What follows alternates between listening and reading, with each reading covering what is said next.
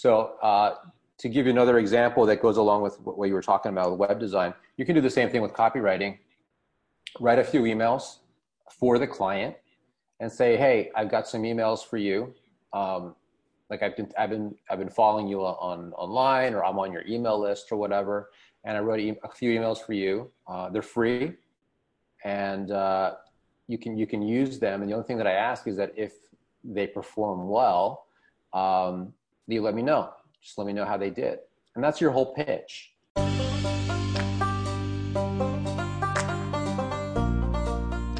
You're listening to the Rugged Legacy Podcast, and I'm your host, Jeff Putnam.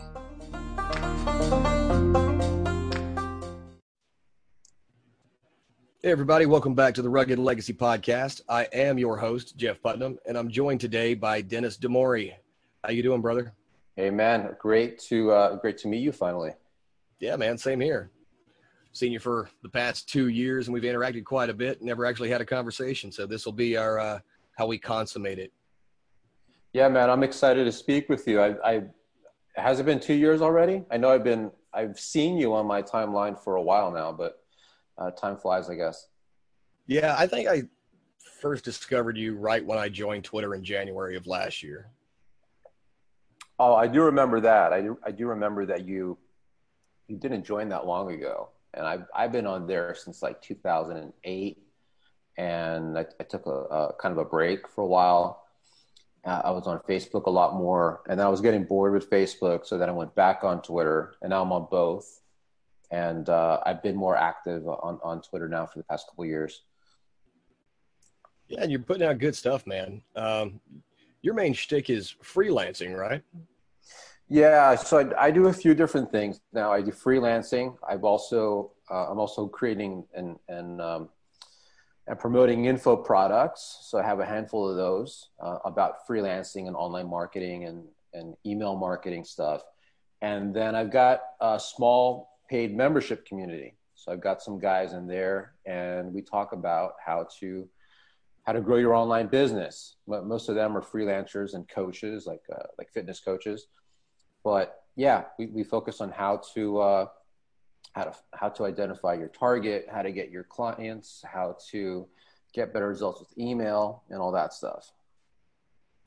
Yeah, it's funny because to me, freelancing is pretty much how it goes for anyone just starting, with information products or any kind of digital presence outside of an e-com store. It's always essentially freelancing until you establish a base. Yeah, I think freelancing is the way to start. I would say freelancing and affiliate marketing, because those are the easiest ones to learn. You don't have to own a product. You don't need to have any product inventory like you would with SaaS. I'm sorry, not SaaS, like e-commerce. And you can get pretty much up and running right away. You just need a laptop and internet connection, and you're good to go. So that's where I started. That's why I still do it. Freelancing is a good cash flow business. At the same time, I see some guys that try to jump right into drop shipping or e-commerce, and I think that's just way harder. I haven't done it myself because of that, because there's just a lot more moving pieces with physical products. And then same thing with SaaS. SaaS is more, I see that as more complicated. SaaS, if you don't know, that's software as a service, like MailChimp or Zoom or Netflix, right? And that takes a long time to get traction. So if you're a beginner, that's why I recommend you start with freelancing and affiliate marketing. You can do both at the same time. It's going to teach you a lot about how to run and grow a business. And when I got started, that first year or two was terrible, because I had no idea what I was doing. I'd never run an actual business before, and it's a lot to learn. So that's where I started. That's what I still do, except I've layered some other things on top right now. And yeah, excited to talk about freelancing today, if that's what we want to focus on. Yeah, sure, man. A lot of my audience have reached out and asked questions. How do I get started with, learning cold email or learning warm email or building an email list? Yeah. And those are great questions and all, but what are you focusing on in those cold emails or those, you have to have some kind of incentive to warm up your audience. Right. They have to be there for something. So what is it you're doing? And they go, well, I just want to start an online business. Yeah, but what? Yeah. Okay, but what kind? I said earlier, if you can't answer that question, what do you want to do? Then you're not going to start. You have to answer that question first. So when you started freelancing, what was your main type of freelancing you did? Was it email marketing, affiliate? What was that? Yeah, man, that's a common problem. Like one of the biggest issues with business, it doesn't matter if you're a beginner or if you're way ahead, is clarity. Like you always need to know what you're focusing on, because if you don't, you're going to waste a lot of time and energy. So when I got started, I had the same problem. I was kind of all over the place. I kept changing niches every couple of months, and I just didn't know where to put my energy. And I was a web designer first, or at least I tried to be. So that was my thing. I was reading about web design, teaching myself. I went to a school to learn some of that stuff for a couple months. And I think when I first got started, it was just like, I'll do anything. So I made a website for my brother because he had just started a business too. And then I was trying to get more clients, and it didn't take. So I heard about content writing, got into that, and that was the first thing I started doing after web design. So I was just writing here and there. I was doing blog posts. I was doing website copy. So I started as a content writer, and it was blog posts, I think for like $60 a pop, and website copy. And I did that for a few months, and then I found out about direct response copywriting, and I found out you could actually make a lot more doing that, and that it was more focused on sales. So as soon as I heard about that, I dove right in, and I'm trying to remember now. I think I was still kind of in like the take what you can get stage. So I didn't focus on any type of niche.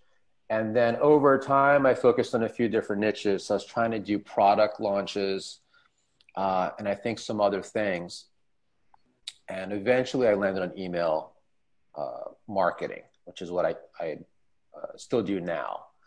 So for a complete beginner, somebody who's new to making money online and somebody who's new to freelancing, one of the first things you need to think about is like what type of niche you're going to work in, what type of service you're going to provide, right? Because freelancing doesn't tell you that. Freelancing just means you're working on your own. You're an independent contractor. You're the boss. You don't have employees. Freelancing doesn't tell you exactly what type of service you're offering.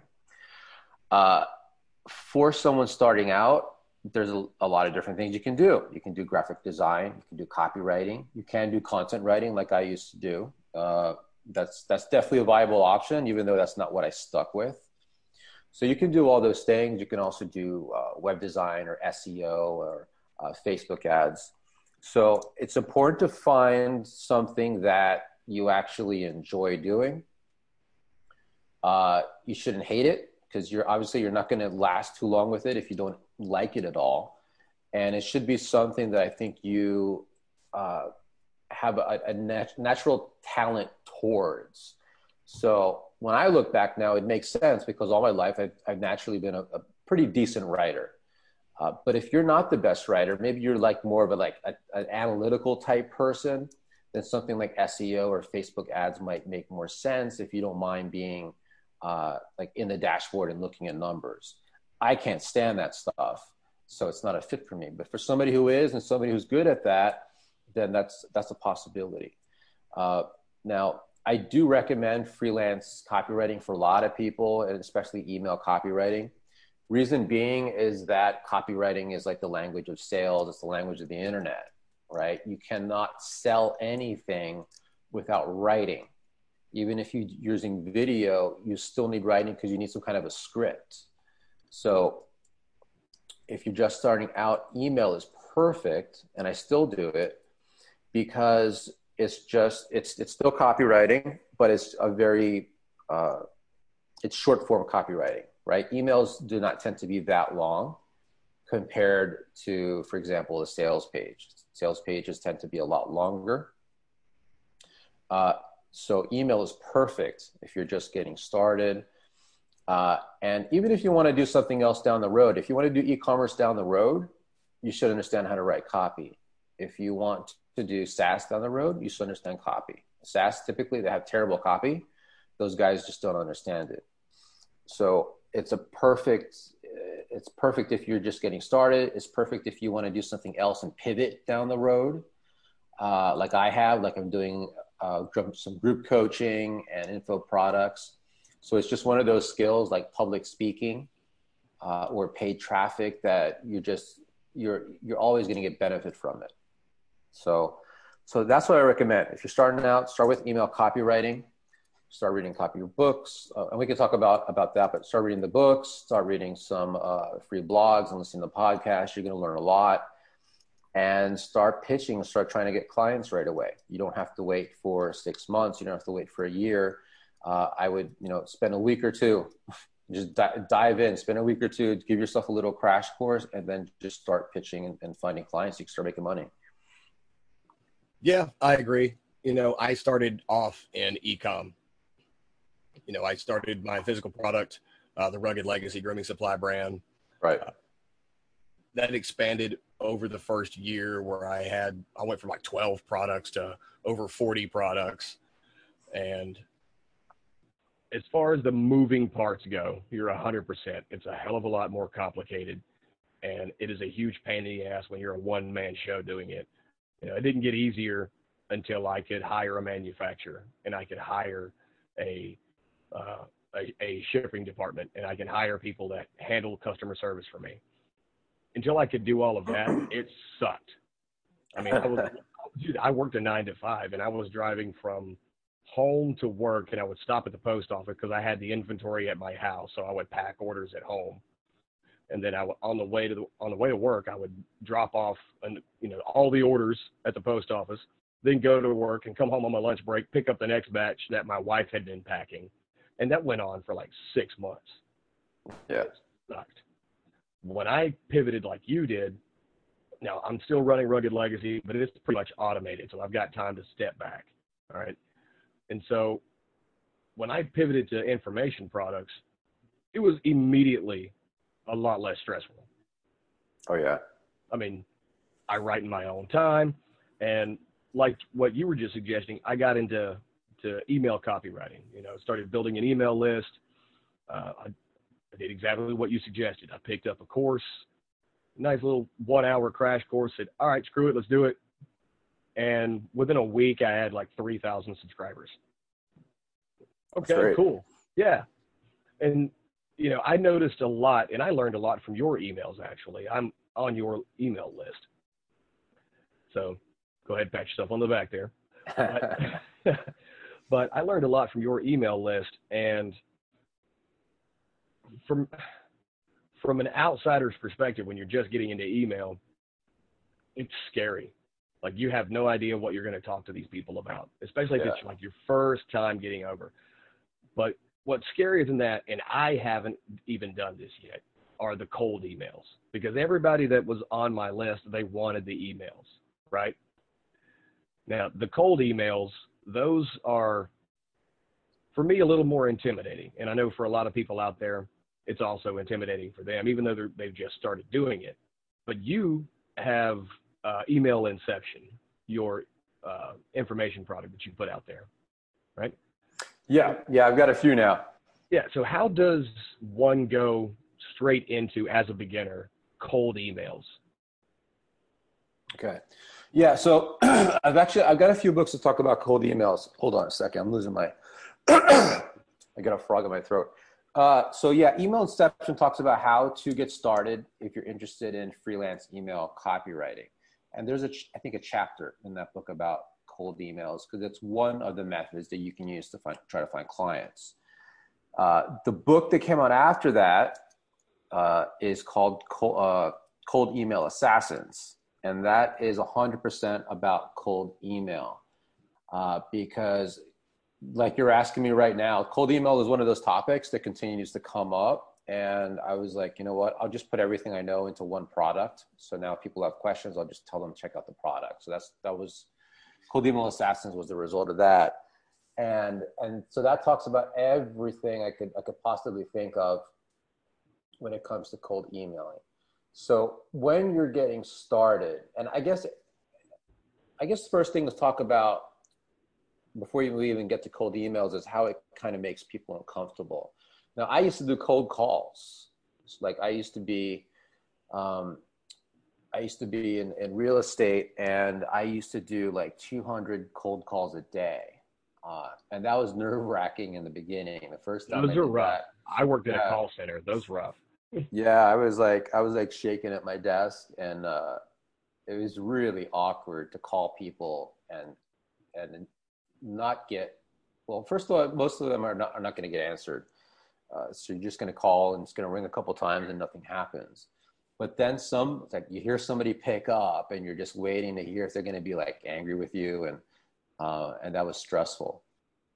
So I'm used to that rejection part, and so you gotta have some tough skin. And cold email is way easier than cold calls because you don't get hung up on, you don't get people cursing you out. You just nothing happens. But you need to get used to that rejection. You have to get used to that part because it's going to take some time.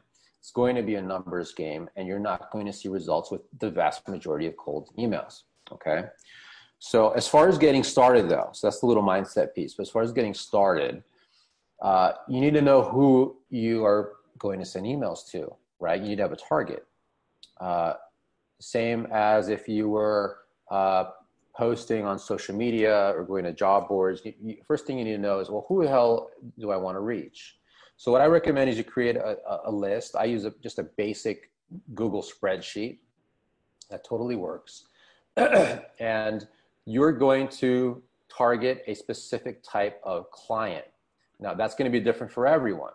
It might be fitness coaches. It might be supplement stores. Some guys are a little bit more broad, like guys in my group. They're interested in e-commerce, but they focus on like all health and wellness brands.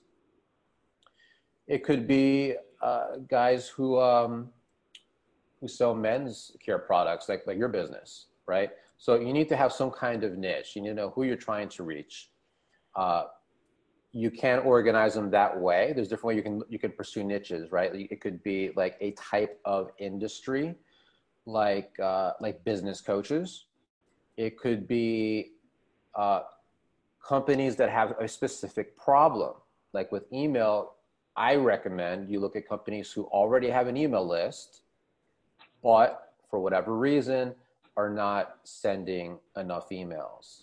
Maybe they don't have the time. Maybe they're too busy. Maybe they, you're a perfect example. You started with e-com, but you didn't really know email when you started it, right? Right. And then you started building your list. But then the question is, well, what do I send to my list? I don't know what to write. Perfect. You would have been a perfect client for a lot of people where they can come in and say, look, I know you got this store. I know you got this great product, and I know you have an email list, but you don't know what to do when it comes to promoting your products to your subscribers. So let me jump in and handle that for you. And now you can focus on whatever else you want to do, whether that's info products or coming up with new physical products for your store or whatever. Let me take that burden off your hands so you can scale better. And there's a lot of business owners in that situation who have that type of problem. So without going too deep into the weeds, and we can go deeper if you want, but yeah, you got to start off with who you're going to talk to. I would create a spreadsheet full of names and email addresses. And you just want some basic information on there, like what's the website, when's the last time you emailed them, what happened, what's the status, just basic things. And then you start pitching. So now there's two schools of thought on this. I know some people will tell you that you want to scrape emails and come up with thousands of email addresses and send like 200 emails a day or whatever. That's like the mass outreach approach. And that's not what I recommend. I recommend, this is how I learned this from somebody else who did the same thing. And what I recommend is a much more personalized approach. Maybe you send 4, 5 emails a day, but they're very personalized. You've been following, hopefully, if you can find out who they are, you've been following them on social media, you've connected with them. And then by the time you reach out to them by cold email, that email is not completely cold, because hopefully they've heard of you, right? So you're not just some random person emailing them. And then I would recommend pitching a handful of people a day, make them super personalized.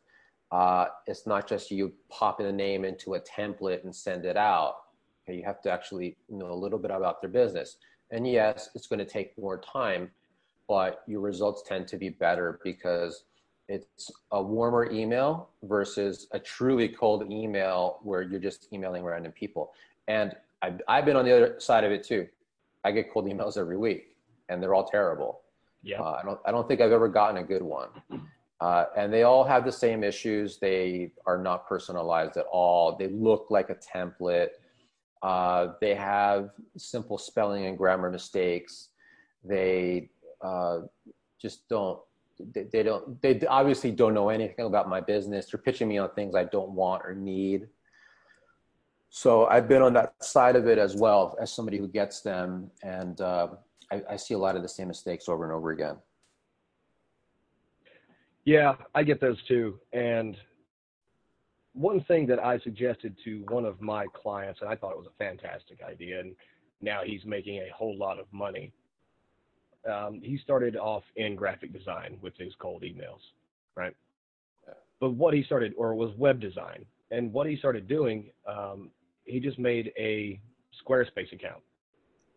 And then he would go to all these different businesses, look at their websites, and then remake them in his own version, you know, improved and cleaner look. And then he would email that template to the company that he created for their business. I made this. It could improve your, you know, your SEO because I've added the keywords and all the way down. I listed everything that he did to improve their website that they already had that existed, and said, I can make it yours for $1,500, and then it's $1,000 a month for a maintenance fee. He has 20 clients now. Yep. He's making $20,000 a month, and all he's doing is paying Squarespace to keep it running. Yeah, perfect. That's a good example. That's one thing I recommend as well, is give them a sample and give them something that they can actually use. The biggest hurdle is that most people just won't do it. They're just hoping that they're going to send a cold email and the client's going to respond like the next day and be ready to pay them money. And that rarely happens. You might get some of those, but usually you're not. So to give you another example that goes along with what you were talking about with web design, you can do the same thing with copywriting. Write a few emails for the client and say, hey, I've got some emails for you. Like I've been following you online, or I'm on your email list or whatever. And I wrote a few emails for you. They're free, and you can use them. And the only thing that I ask is that if they perform well, you let me know. Just let me know how they did. And that's your whole pitch. So that way you're offering something of value that they can use, which most people are just, 99% of people cold email are not going to do that. Yes, it takes more work, but you do that and you're going to see better results. On top of that, now the next question I know people are going to ask is, well, do I have to do this for every single business? And you could, but what you do is that you're not pitching completely, you're not offering completely different samples each time. So if I send you 3 emails, right, maybe I offer you an abandoned cart sequence for your e-com store. I go to the next store and offer them the same thing. I just tweak a couple things. You're going to change the name or the name of the product or whatever, change a few things so that it's relevant to the business you're pitching. And you do that again and again. So that way you're not starting from completely from scratch. Instead, I would think of it like you have an asset that you can customize for the particular business. And you do that again and again. So that's good. The web design idea also works well because it's something valuable that the people can use. It helps you stand out. It's really hard to stand out. It demonstrates your work. It gives people an idea of what you can do. That's one of the big challenges when any company is trying to hire a freelancer, and I've been on that side of it as well, hiring freelancers or assistants, is you just don't know what they're going to be able to do for you, like what that's going to look like when they produce something. Like if I try to hire a writer, I don't even care to really see what you've written for somebody else. I want to know what you can write for me. It's hard to imagine that unless I can see it. So if you can offer potential clients something like that they can kind of just plug into their business right away with little effort, then that's a big plus. Yeah, absolutely. To me, it's kind of along the lines of it's basically a mini portfolio, like what you would see when you're trying to find a good tattoo artist. You want to see what kind of work they've done, right? Now, majoritively, skin's all the same, so you're not going to need to customize or tweak anything tattoo-wise, but you still want to see the quality of their work. If you see that their work is shoddy, maybe the lines aren't right, I'm going to go to a different artist. But that takes a lot of the doubt out of the person who's going to be doing the hiring. It removes a lot of their doubt if they can see that it's going to work. And I really liked your email example. Write 3 emails, 4 emails, 5. Hey, use these over the next month. If they do well, let me know. And you do that to 5, 6, 7, 10 businesses, and they start plugging them in. There's a chance that they do one of those 5 that you sent them, and they start getting immediate results from it, and it's much higher than what they were getting previously. You're not going to have to wait the entire month. Someone's going to call you. Yeah, it's true. I think the barriers, it's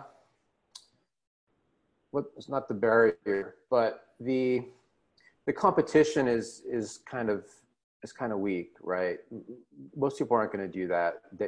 I think a lot of people would almost feel like it's easier to just mass email and send tons of emails, and they're going to be like, oh, well, it's a numbers game. And it's true, it is. But you just have to send so many, and it's harder in a sense because you're not making a connection with people. You're not making a connection like I would with you if, like, we've known of each other on Twitter for a while, right? Like I could totally do this with you where I think, you know what, I might like him as a client. Maybe let me pitch him and see what I can do. And I send you a direct message on Twitter because I know I can, right? I don't even have to send you a cold email, right? Because hey man, I've been looking at your store. I can see you're creating new products now. That's awesome. I remember when you just had a few. Well, anyway, I'd like to see if there's a way we can work together. And I went ahead and I created a few emails for you because I noticed you don't have an abandoned cart sequence where I could say, I created a few emails for you that you could use as broadcasts. So maybe you can send them out next week and use them to promote your store and a couple of your newer products. And just so you know, you don't have to pay me anything for that. I just want you to be able to use them. If you don't have to, obviously, you're under no obligation. But if you want to, here they are. I've attached them in a Google Doc. All you got to do is upload them to your email provider, send them out, and keep me posted. If they do well, if you like how they did, just let me know, and we can talk about what it would look like if we wanted to continue working together. That's the pitch. Yeah, and you just sold me on that because it was extremely personal. It was extremely relevant to what I do, and it was also at the same time, by the way, you don't even have to use them if you don't want, but I just thought if you like them, you can let me know, and then we'll see what it would look like if we work together. That right there removes any of the tension that would normally arise. 1, because I know you already, and 2, because I'm not thinking this guy's trying to hard sell me something. Yeah. It was a very hands-off kind of soft sell. It wasn't, and I didn't like make it like an obligation on your part where you're like, this kind of makes you uncomfortable. This guy's giving me this thing and I feel like I got to do it now. Like, it's not like that at all. It's just kind of like, hey man, here's something for you. If you want to use it, great. If not, no big deal. And it removes that awkwardness or that tension, like you said, so that it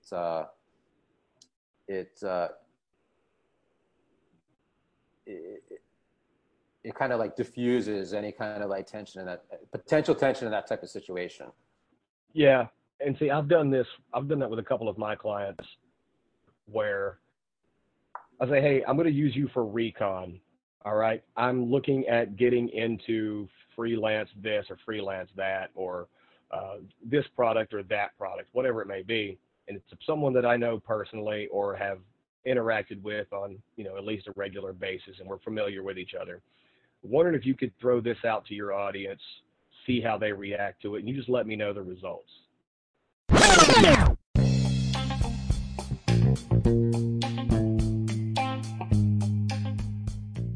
Hey, this is Nate from Unlimited Life Concepts, and we teach people how cash flow strategy can be just as powerful as investing. Imagine being able to earn interest off of every dollar that flows through your hands, whether you're spending it or saving it. We offer a lifetime membership to our financial education platform for $77, but right now you can use promo code Rugged Legacy and save 50% off.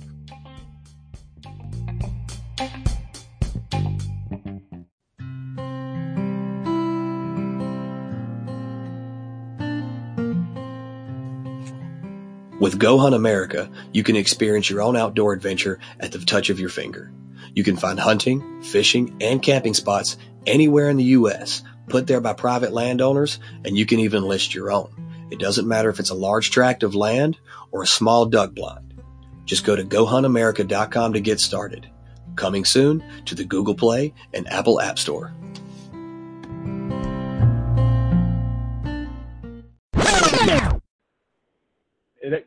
Okay, I'm not asking them, hey, hire me if you like it, but that's a conversation that could come up. Hey, you know what? I did the recon for you. My people really dug it. It actually helped me out. Oh, that's great. So, do you think you know of anyone who would be interested in these services? Obviously, it's kind of a roundabout sell to them, Yeah. But then they're like, hey, if you want to do it for me, what would you charge me? It's very casual conversation, and I think that's what gets lost in a lot of pitches.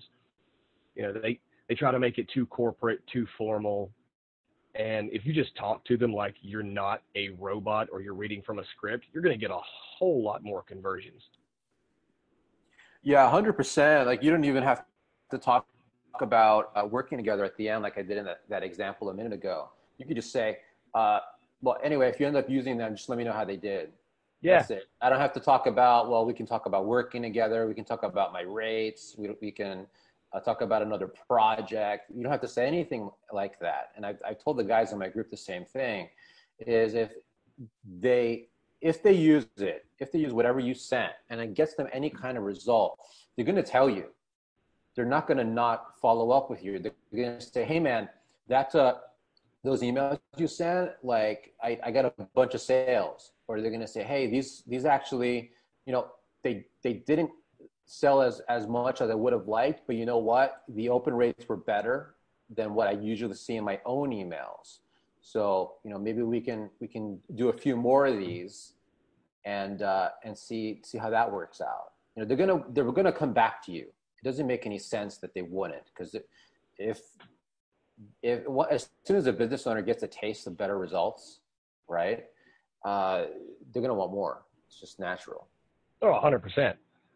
Anytime that I try something new and it works, I immediately write that down. That's going back in the repeat box. Mm-hmm. And so you could do the same thing as a freelancer. You do something for someone pro bono, here's a sample, try it. It's almost like being a drug dealer. Here, try this. You like the hit? You're gonna get them. You're gonna get them hooked and have them wanting to come back. But yeah, it's just like I need an add more joke to throw in here. Yeah, try crack. It'll work. Yeah, just give them a little taste. But no, why do you think people make freelancing and anything so complicated? Because, we've been talking a good 35, 45 minutes about it, and we haven't revealed anything that's this groundbreaking revelation. It's anything that we've talked about, anybody can do. Yeah, it's really not that complicated. I think the big, just off the top of my head, a couple of the big issues are that, one, people think they need to run their freelance business the way they imagine a much larger business is run. Like they think they need to run it like, I don't know, like a Fortune 500 company or a company with like 50 employees. And you don't. It's much, much different when you work by yourself. Or maybe you got a couple of VAs, like I have a VA who helps me, but you run it much differently. So your advantage is that you're a small business. Like you don't have to try to pretend you're a larger business. I know some guys would be like, oh, like I have an agency, but you don't have to do that, because a lot of your potential clients probably don't want to work with an agency because they think it's going to be a big pain in the ass. They know that turnaround times are slower. They know they can't talk to the decision maker all the time. They know that there's a lot of different layers to get in, or steps to getting anything done. And they don't want that. They want a freelancer. They want just one person who's going to come in to solve a very specific problem. And that's to your advantage if you're a freelancer. The other thing is, I think people waffle a lot when it comes to niches and offers. And we talk about that a lot in my group, where it's like, well, I just don't know who I want to work with. And like some of the guys have come in recently and they're interested in e-com. So I'm like, okay, but what does that mean? What kind of store do you want to work with? Because they're talking about physical product stores, right? So I'm like, well, what kinds of physical product stores do you want to work with? Because e-com is like really broad. That's any kind of business that sells a physical product. There's millions of those. So let's see if we can get a little bit deeper and more specific to find out like what it is you actually want to do, and also what you don't want to do. So usually I'll start there and I'll say, well, what types of stores are you not interested in working with? Like if there was a store who wanted to focus on, or that sells women's jewelry, for example, women's clothes, I know nothing about that. I don't know. That wouldn't really interest me. I wouldn't be interested in writing emails for that type of niche or product all the time. And that's me. So then I asked them the same question, like, what do you not want to do? Or what have you done maybe with a couple clients that you liked? And then we start to like, still there? It looks like you froze up there for a second. Oh yeah, I lost you for a second. So I was rambling about why freelancers have a tough time focusing. So I don't know what you heard last. I was just saying we were talking about the why you can't write emails for women's clothing. Yes. I don't know what I'm talking about in that in that situation. So yeah, first I would say think about what you don't want to do, right? What are you not interested in doing? So maybe you're not interested in working with with physical products. That's possible too. Maybe you like selling info products for clients, so you can totally do that. Maybe you just want to focus on business owners who sell online courses. That's another opportunity. Or maybe you like brick and mortar businesses like chiropractors or dentists. You can totally do that as well. So there's that. Then another part is the offer. And we can talk about that too, but a lot of people get stuck on the offer. Like they'll say, well, I write copy for business owners. And I'm like, we need to do better than that, because that's just so broad. Like if you say I write copy for business owners, it's just like selling, it's like a restaurant saying like, yeah, we sell food. Like it's right. It's just way too broad. You're not going to get anyone's attention that way. You're not going to stand out. So I think those are two of the areas where people get stuck. And the other one is client acquisition. Like we were talking about cold emails earlier, but cold emails aren't the only way to get clients. You can get clients from social media. You can get them from job boards. Obviously, that can be hit or miss. You might not get the best clients, but for your complete beginner, that's great for you. You should see it as a good thing. Because if you go on one of these sites like Upwork and you've never done this before, you've never run a business, you're going to learn how to communicate with clients. You're going to learn how to pitch. You're going to learn how to start building a workflow. Like when you collect money from a client, what's step one? What's step two? What's step three? You're going to hopefully get some kind of testimonial or case study out of it. If you get a second client, now you need to figure out how you're going to work with your clients. How do you go back and forth without your business blowing up in smoke? Right. Yeah. And you certainly don't want to try to take on too much and then have quality suffer. Yeah. So I know guys will get turned off with job boards, but all of that it gives you the experience you need. You cannot grow a bigger business, or you cannot grow a better business when you have all these inefficiencies. Like, you need to know, this is how I get a client, and these are the 5 or 6 steps that I need to follow every single time. You know, like McDonald's, this is how we make burgers. These are the 5 or 6 steps we follow every single time to get to this next phase. Then in this phase, these are the next 5 or 6 things I need to do in this order. And just like an e-com store, you need to have that whole thing working efficiently, so that you're not starting from scratch every time. You're like, oh, I don't know what to do next. Or, I'm not sure what I would do here. That's why it gets confusing. You have no clear path. So as soon as possible, you got to think about these things. Who is my target, right? Who's my niche? Who's my audience? Who's my ideal customer? And who is not? What is my offer? What exactly am I going to do for this client? Like, if it's emails, do you just say, well, I'm just going to write all your emails? Or do you say, well, I'm going to write your daily emails. I'm going to write 5 emails a week. Do you do any product launches? Do you do any type of autoresponders? How much are you going to charge? When do you do them one by one? Do you deliver them as a batch, right? You got to go through the motions and ask yourself these questions. And then client acquisition. How do I get a client? Like, if I send a cold email to a client and they respond and say they're interested in working with me, what happens now? Do we keep emailing? Do we hop on Skype? But before we get to Skype, do I send them a link to my calendar, or do I just go back and forth and say, well, what time would work for you? How do these things actually happen? You got to think, like, how does a business run? A business does not run with you constantly guessing at every step. You need to know what happens and why, and hopefully you've tested a couple of different things so you find better ways to do what you're already doing. 100%. And with the workflow, with step 1, how to reach out to a potential client. Step 2, what to do when they get the hook, right? Yeah. For me, I've worked with people that I've hired, and the ones that didn't have a workflow, the ones that would, email me back, like what you were just saying, and said, what time works for you? I mean, are you not so busy that you have to fit me in? Because that makes me think that maybe, you don't have a whole lot going on and you can just fit me in wherever. It gives me this perception of you're not that in demand if you'll take my call at 2 a.m.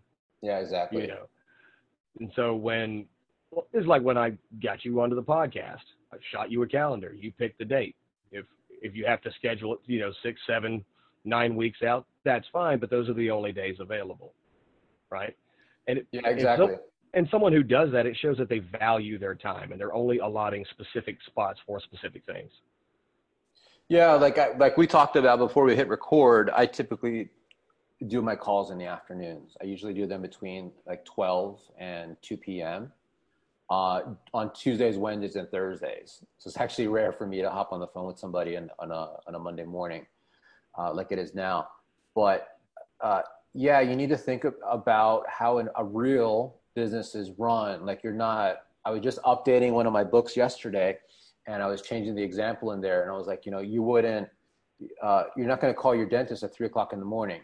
It's just not going to happen. You have to talk to them during office hours. and you have to set an appointment and all these things. So you should run your freelance business the same way. And you just made a good point, which I tell my students about, which is you cannot make yourself too available. Even if you just started this week, you can't make yourself too available because it lowers your positioning.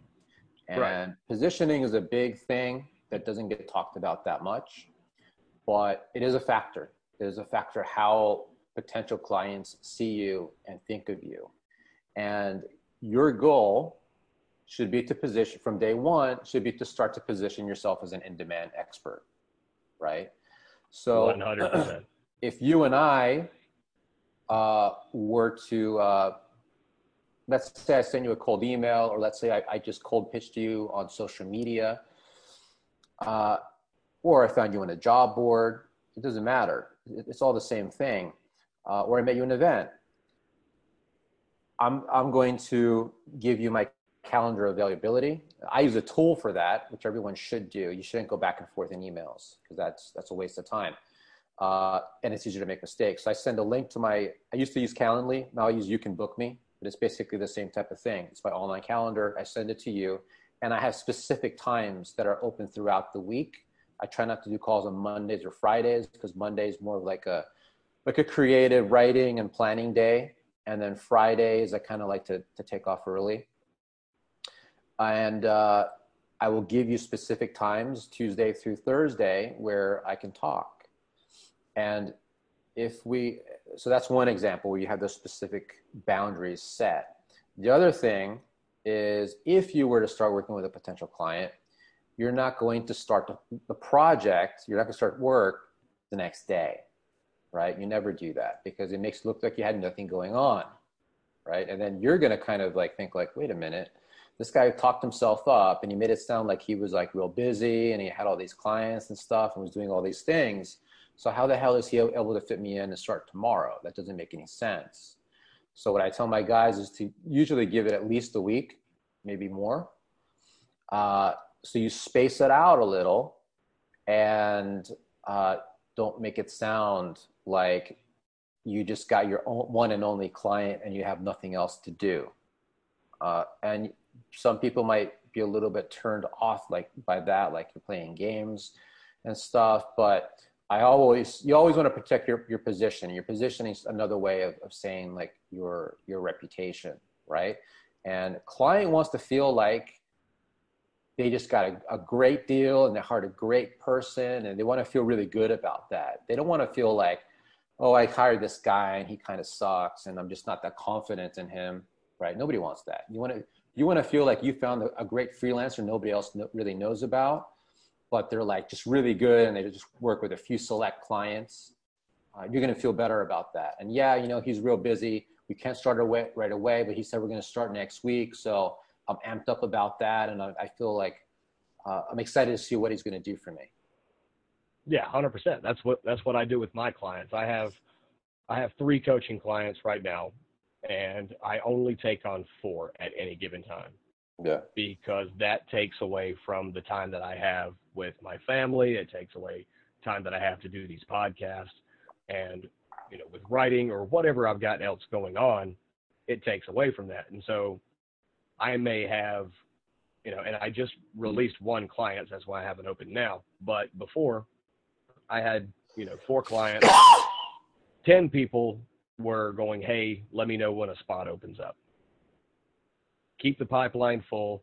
And yeah, it creates a little bit of a demand. Well, he's not even seeing any more clients yet, And so they know that if I've got people waiting and there are more people, backed up in the pipeline, that does show that what I do is worth the money. Yeah. What I help them with is worth their money, right? And I've got my whiteboard, I've got my tool calendar, and it's really important to make sure that nothing overlaps, because then you end up screwing over one client for the sake of another. Yep. But for me, I've always found that if I have a hard time getting your time, you're worth it. If I wanted to reach out to you and say, Dennis, I want you to write all of my emails for me.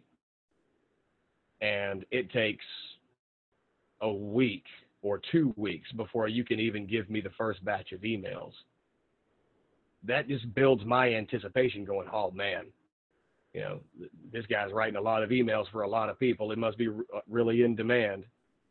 You know, it gives you that more perceived value for the client. Yeah. And then it makes me feel like I'm getting something worth it because everybody wants this guy. Yeah, I guess it 100%. kind of plays into the scarcity thing too when you're running, you know, either sales or a limited sale. You know, when you have that urgency. Sale ends at midnight. If you get in, you get in. If you don't, you don't. It creates that urgency. So if you've only got limited client spots available, you know, you get in or get out. Yeah, that's a good point, and that's another advantage of running a small business, that there's only one of you. So you can only do so much, and freelancers tend to kill themselves working a lot of hours trying to accommodate more clients, or trying to do too much work for their existing clients, and they don't have to, because you're going to hit your limit pretty fast. So you need to be smart about it, and be smart about what you actually do for your clients. And this goes back to offers, which is, you know, what specific things are you doing for them, instead of trying to do everything. I'll find people that are trying to do copywriting and content writing. So they'll write emails, blog posts, website copy, and all these other things. And right away, I'll let them know that's probably too much, because you're not going to get known for anything. You're just kind of doing whatever. You're doing everything. And you're constantly switching your types of tasks, which makes it harder to deliver. Like, if, you know, that's why, again, with the fast food examples, like I used to work at, I worked at one or two places, and you have stations, right? Like you have like the fried station, or you have like the grill station. You don't have anybody doing all of those things. You have it split up, because it's a lot easier for you to keep doing the same task over and over again. So if I do emails over and over again, or if all I do is write blog posts over and over again, you can start to, or if I do Facebook ads for clients, you can start to build a process and frameworks and systems and formulas and all these things, because you've done it now several times. And now hopefully you're starting to pick up on, like, okay, what are the things that I really do need? What do I not need? You know, how do I shorten the distance from A to B and get these things done faster? And now you start running your business in a much more organized fashion. Yeah. And, you know, we're coming up on the hour mark here, but that did bring me to something. I had one of my clients, you know, they're already paying me a monthly retainer, but they wanted me to do something that was not in my offer. And I told them no. I told them I could refer them to someone else, because that's just not what I do. Yeah. You know, could you help me optimize my SEO? I can, because I did it for mine, but that's not what you're paying me for. You're paying me to do this. Yeah. You know, I know guys who are much better at it than me that can do that, and they'll charge you whatever they charge you. Yeah. But that goes right into what you were saying. You try to do everything or too much for one client, and if it's outside the scope of the work that you do, it makes you look desperate if you're going, yeah, I'll do that for you too. So you're taking on more work and you're not getting paid for it. And that's a no-no in the freelance game. Yeah, that's beginner stuff, where you just, client jumps and you say how high, and you're like, yeah, sure, I'll do that too. Whatever you need, I'll get it done. Yeah, you don't want to be like that. What you do in that situation is just like you said, you handled it perfectly. Tell the client, well, yeah, you tell the client that's not what you do. I would even say that ahead of time. So before you start working together, this can be in a web page, this can be in a document you have that you share with a client when you start working them as part of your onboarding process. This can be in one of your calls with them, but make it clear, this is what I do, but also this is what I don't do. So I'll tell people up front, look, I do emails. I can do some sales pages if you need it. Cool. We can talk about that. But my main thing is emails. So I don't write blog posts. I don't do Facebook ads. I don't do website copy. I can advise you. I can act like a consultant. I can give you suggestions, but that's not something I do myself. If you do want help with that, let me see if I can connect you with somebody in my network who can help you. Right. So at least that way they're still getting help, hopefully. And if they find somebody good, you look like the hero. Hopefully there are people you kind of like pre-vetted and know the quality of their work. And then it's up to you if you want to do like referral deals with them as well, which is something you can also do. But you raised a good point earlier because you mentioned your family, right? Like, oh, I don't want to take on another client because I got my family and it's just too much. And this is something else that I'm really big on. And if somebody's been following me in my emails and on social media, they probably know this. But you need to think about how your business fits into your lifestyle, right? In the beginning, maybe you don't care. Maybe you don't care about working 7 days a week or 8 hours a day and doing that because you just want the money and you just want to ramp up your income. But I think for most people, you need to think about what you actually want your life to look like and how your business fits into that, right? Because maybe you don't want to work Fridays. You just want to take Fridays off and do 3-day weekends all the time. Or maybe you like to start later in the day. Maybe you don't want to work first thing in the morning. So whatever that looks like for you, I would start right now by thinking about what does that look like? Like maybe you think of your day as time blocks or containers and you're like, well, I'm going to work with clients I'll do my client work from 12 to 3 or my office hours are like from 10 a.m. to 3 p.m., which tend to be mine. But think about, what do those hours look like? And then what do I want to do within those hours? And then how are you going to protect those hours so that you can focus on work when you're supposed to be focusing on work. And that's so you have your free time outside of work to do whatever you want, whether it's hang out with your family or go to the gym or whatever. You need to think about, what that actually looks like to you because otherwise the clients are going to encroach on that, right? Unless you tell them no, unless you tell them this is how I work and how I run things, they're going to ask you maybe to do other things, or they're going to ask you for things outside of those hours. And it happens all the time. So you have to be very clear about that from the beginning. Absolutely. I couldn't agree more. But we are on that time. So Dennis, thanks for coming on, man. I know a lot of people are really going to get a lot out of this. Thank you. We had a good talk, and I'm glad we did it. Yeah, like I said, for me, freelancing is pretty much the beginning of anything. I was a freelance beard grooming product guy when I first started. And then it grows into what it's going to be. Because you can start as a freelancer, like we mentioned earlier. You start as a freelancer, and then all of a sudden you maybe have 1 or 2 direct clients, and you're just a private agent, that works for one particular guy or 2 particular guys. But you get your feet wet with freelancing. So I think it's really important that we, describe everything that we did in this episode so that the guys who are just getting started or maybe have been in it for a while and are starting to hit the rocks, they can kind of course correct a little bit and get onto the right track of where they need to be. Yeah, man. I like I said, I guess we could recap by number 1, who's your target? Who is your ideal client? Who do you want to work with, and who do you not want to work with? So what does that look like? Number 2 is, what is your offer? What are you going to give them? Why are they going to pay you money? Like, what exactly? And when I say exactly, I mean exactly. What are you specifically going to do for them to help them grow their business? How much are you going to charge them? And why should they, choose you to help them? You have to be clear on that. And how often they're going to see you. Yeah, exactly. Like with my clients, I try to do a weekly check-in. So we're like, hey, here's what happened last week. Here's what we're doing this week. It depends on what type of work I'm doing for them exactly. But you got to be in constant communication with them. You don't want the client to say, well, I haven't heard from this guy for 2 weeks. What's going on, right? You need to be in contact. So that's the second piece. And the third piece is how do I get clients?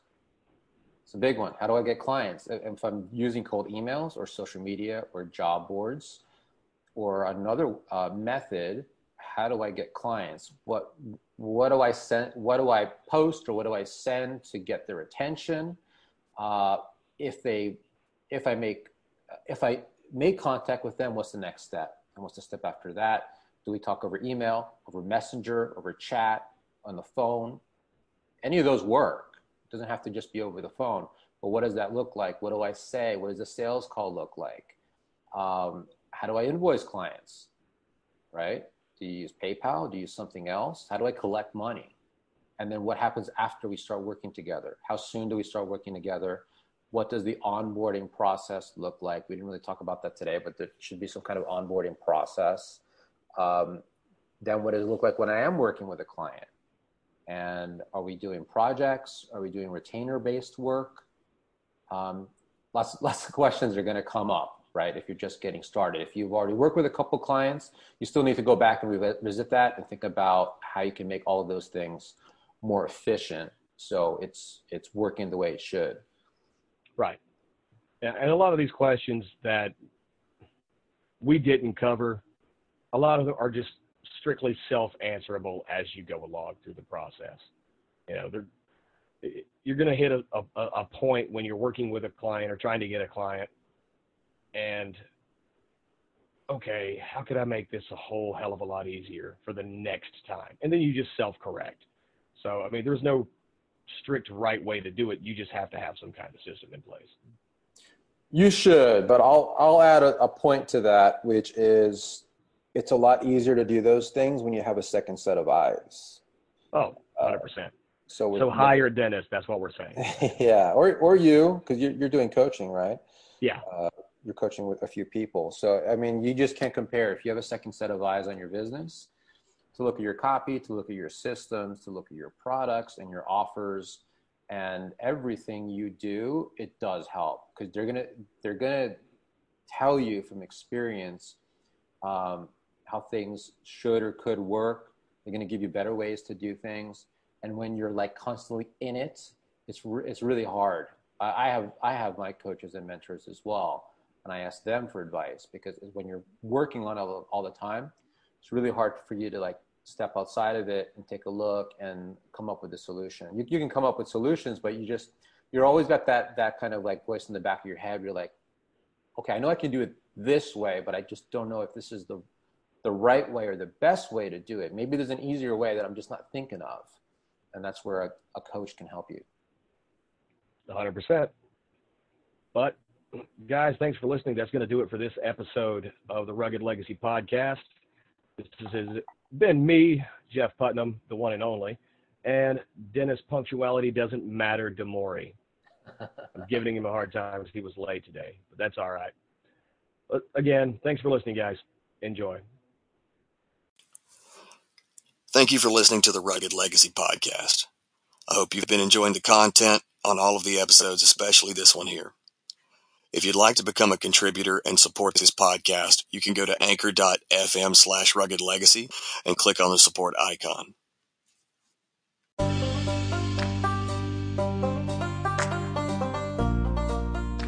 Everyone wants to rise from the ashes, but very few are willing to set themselves on fire. This has been a Rugged Legacy production.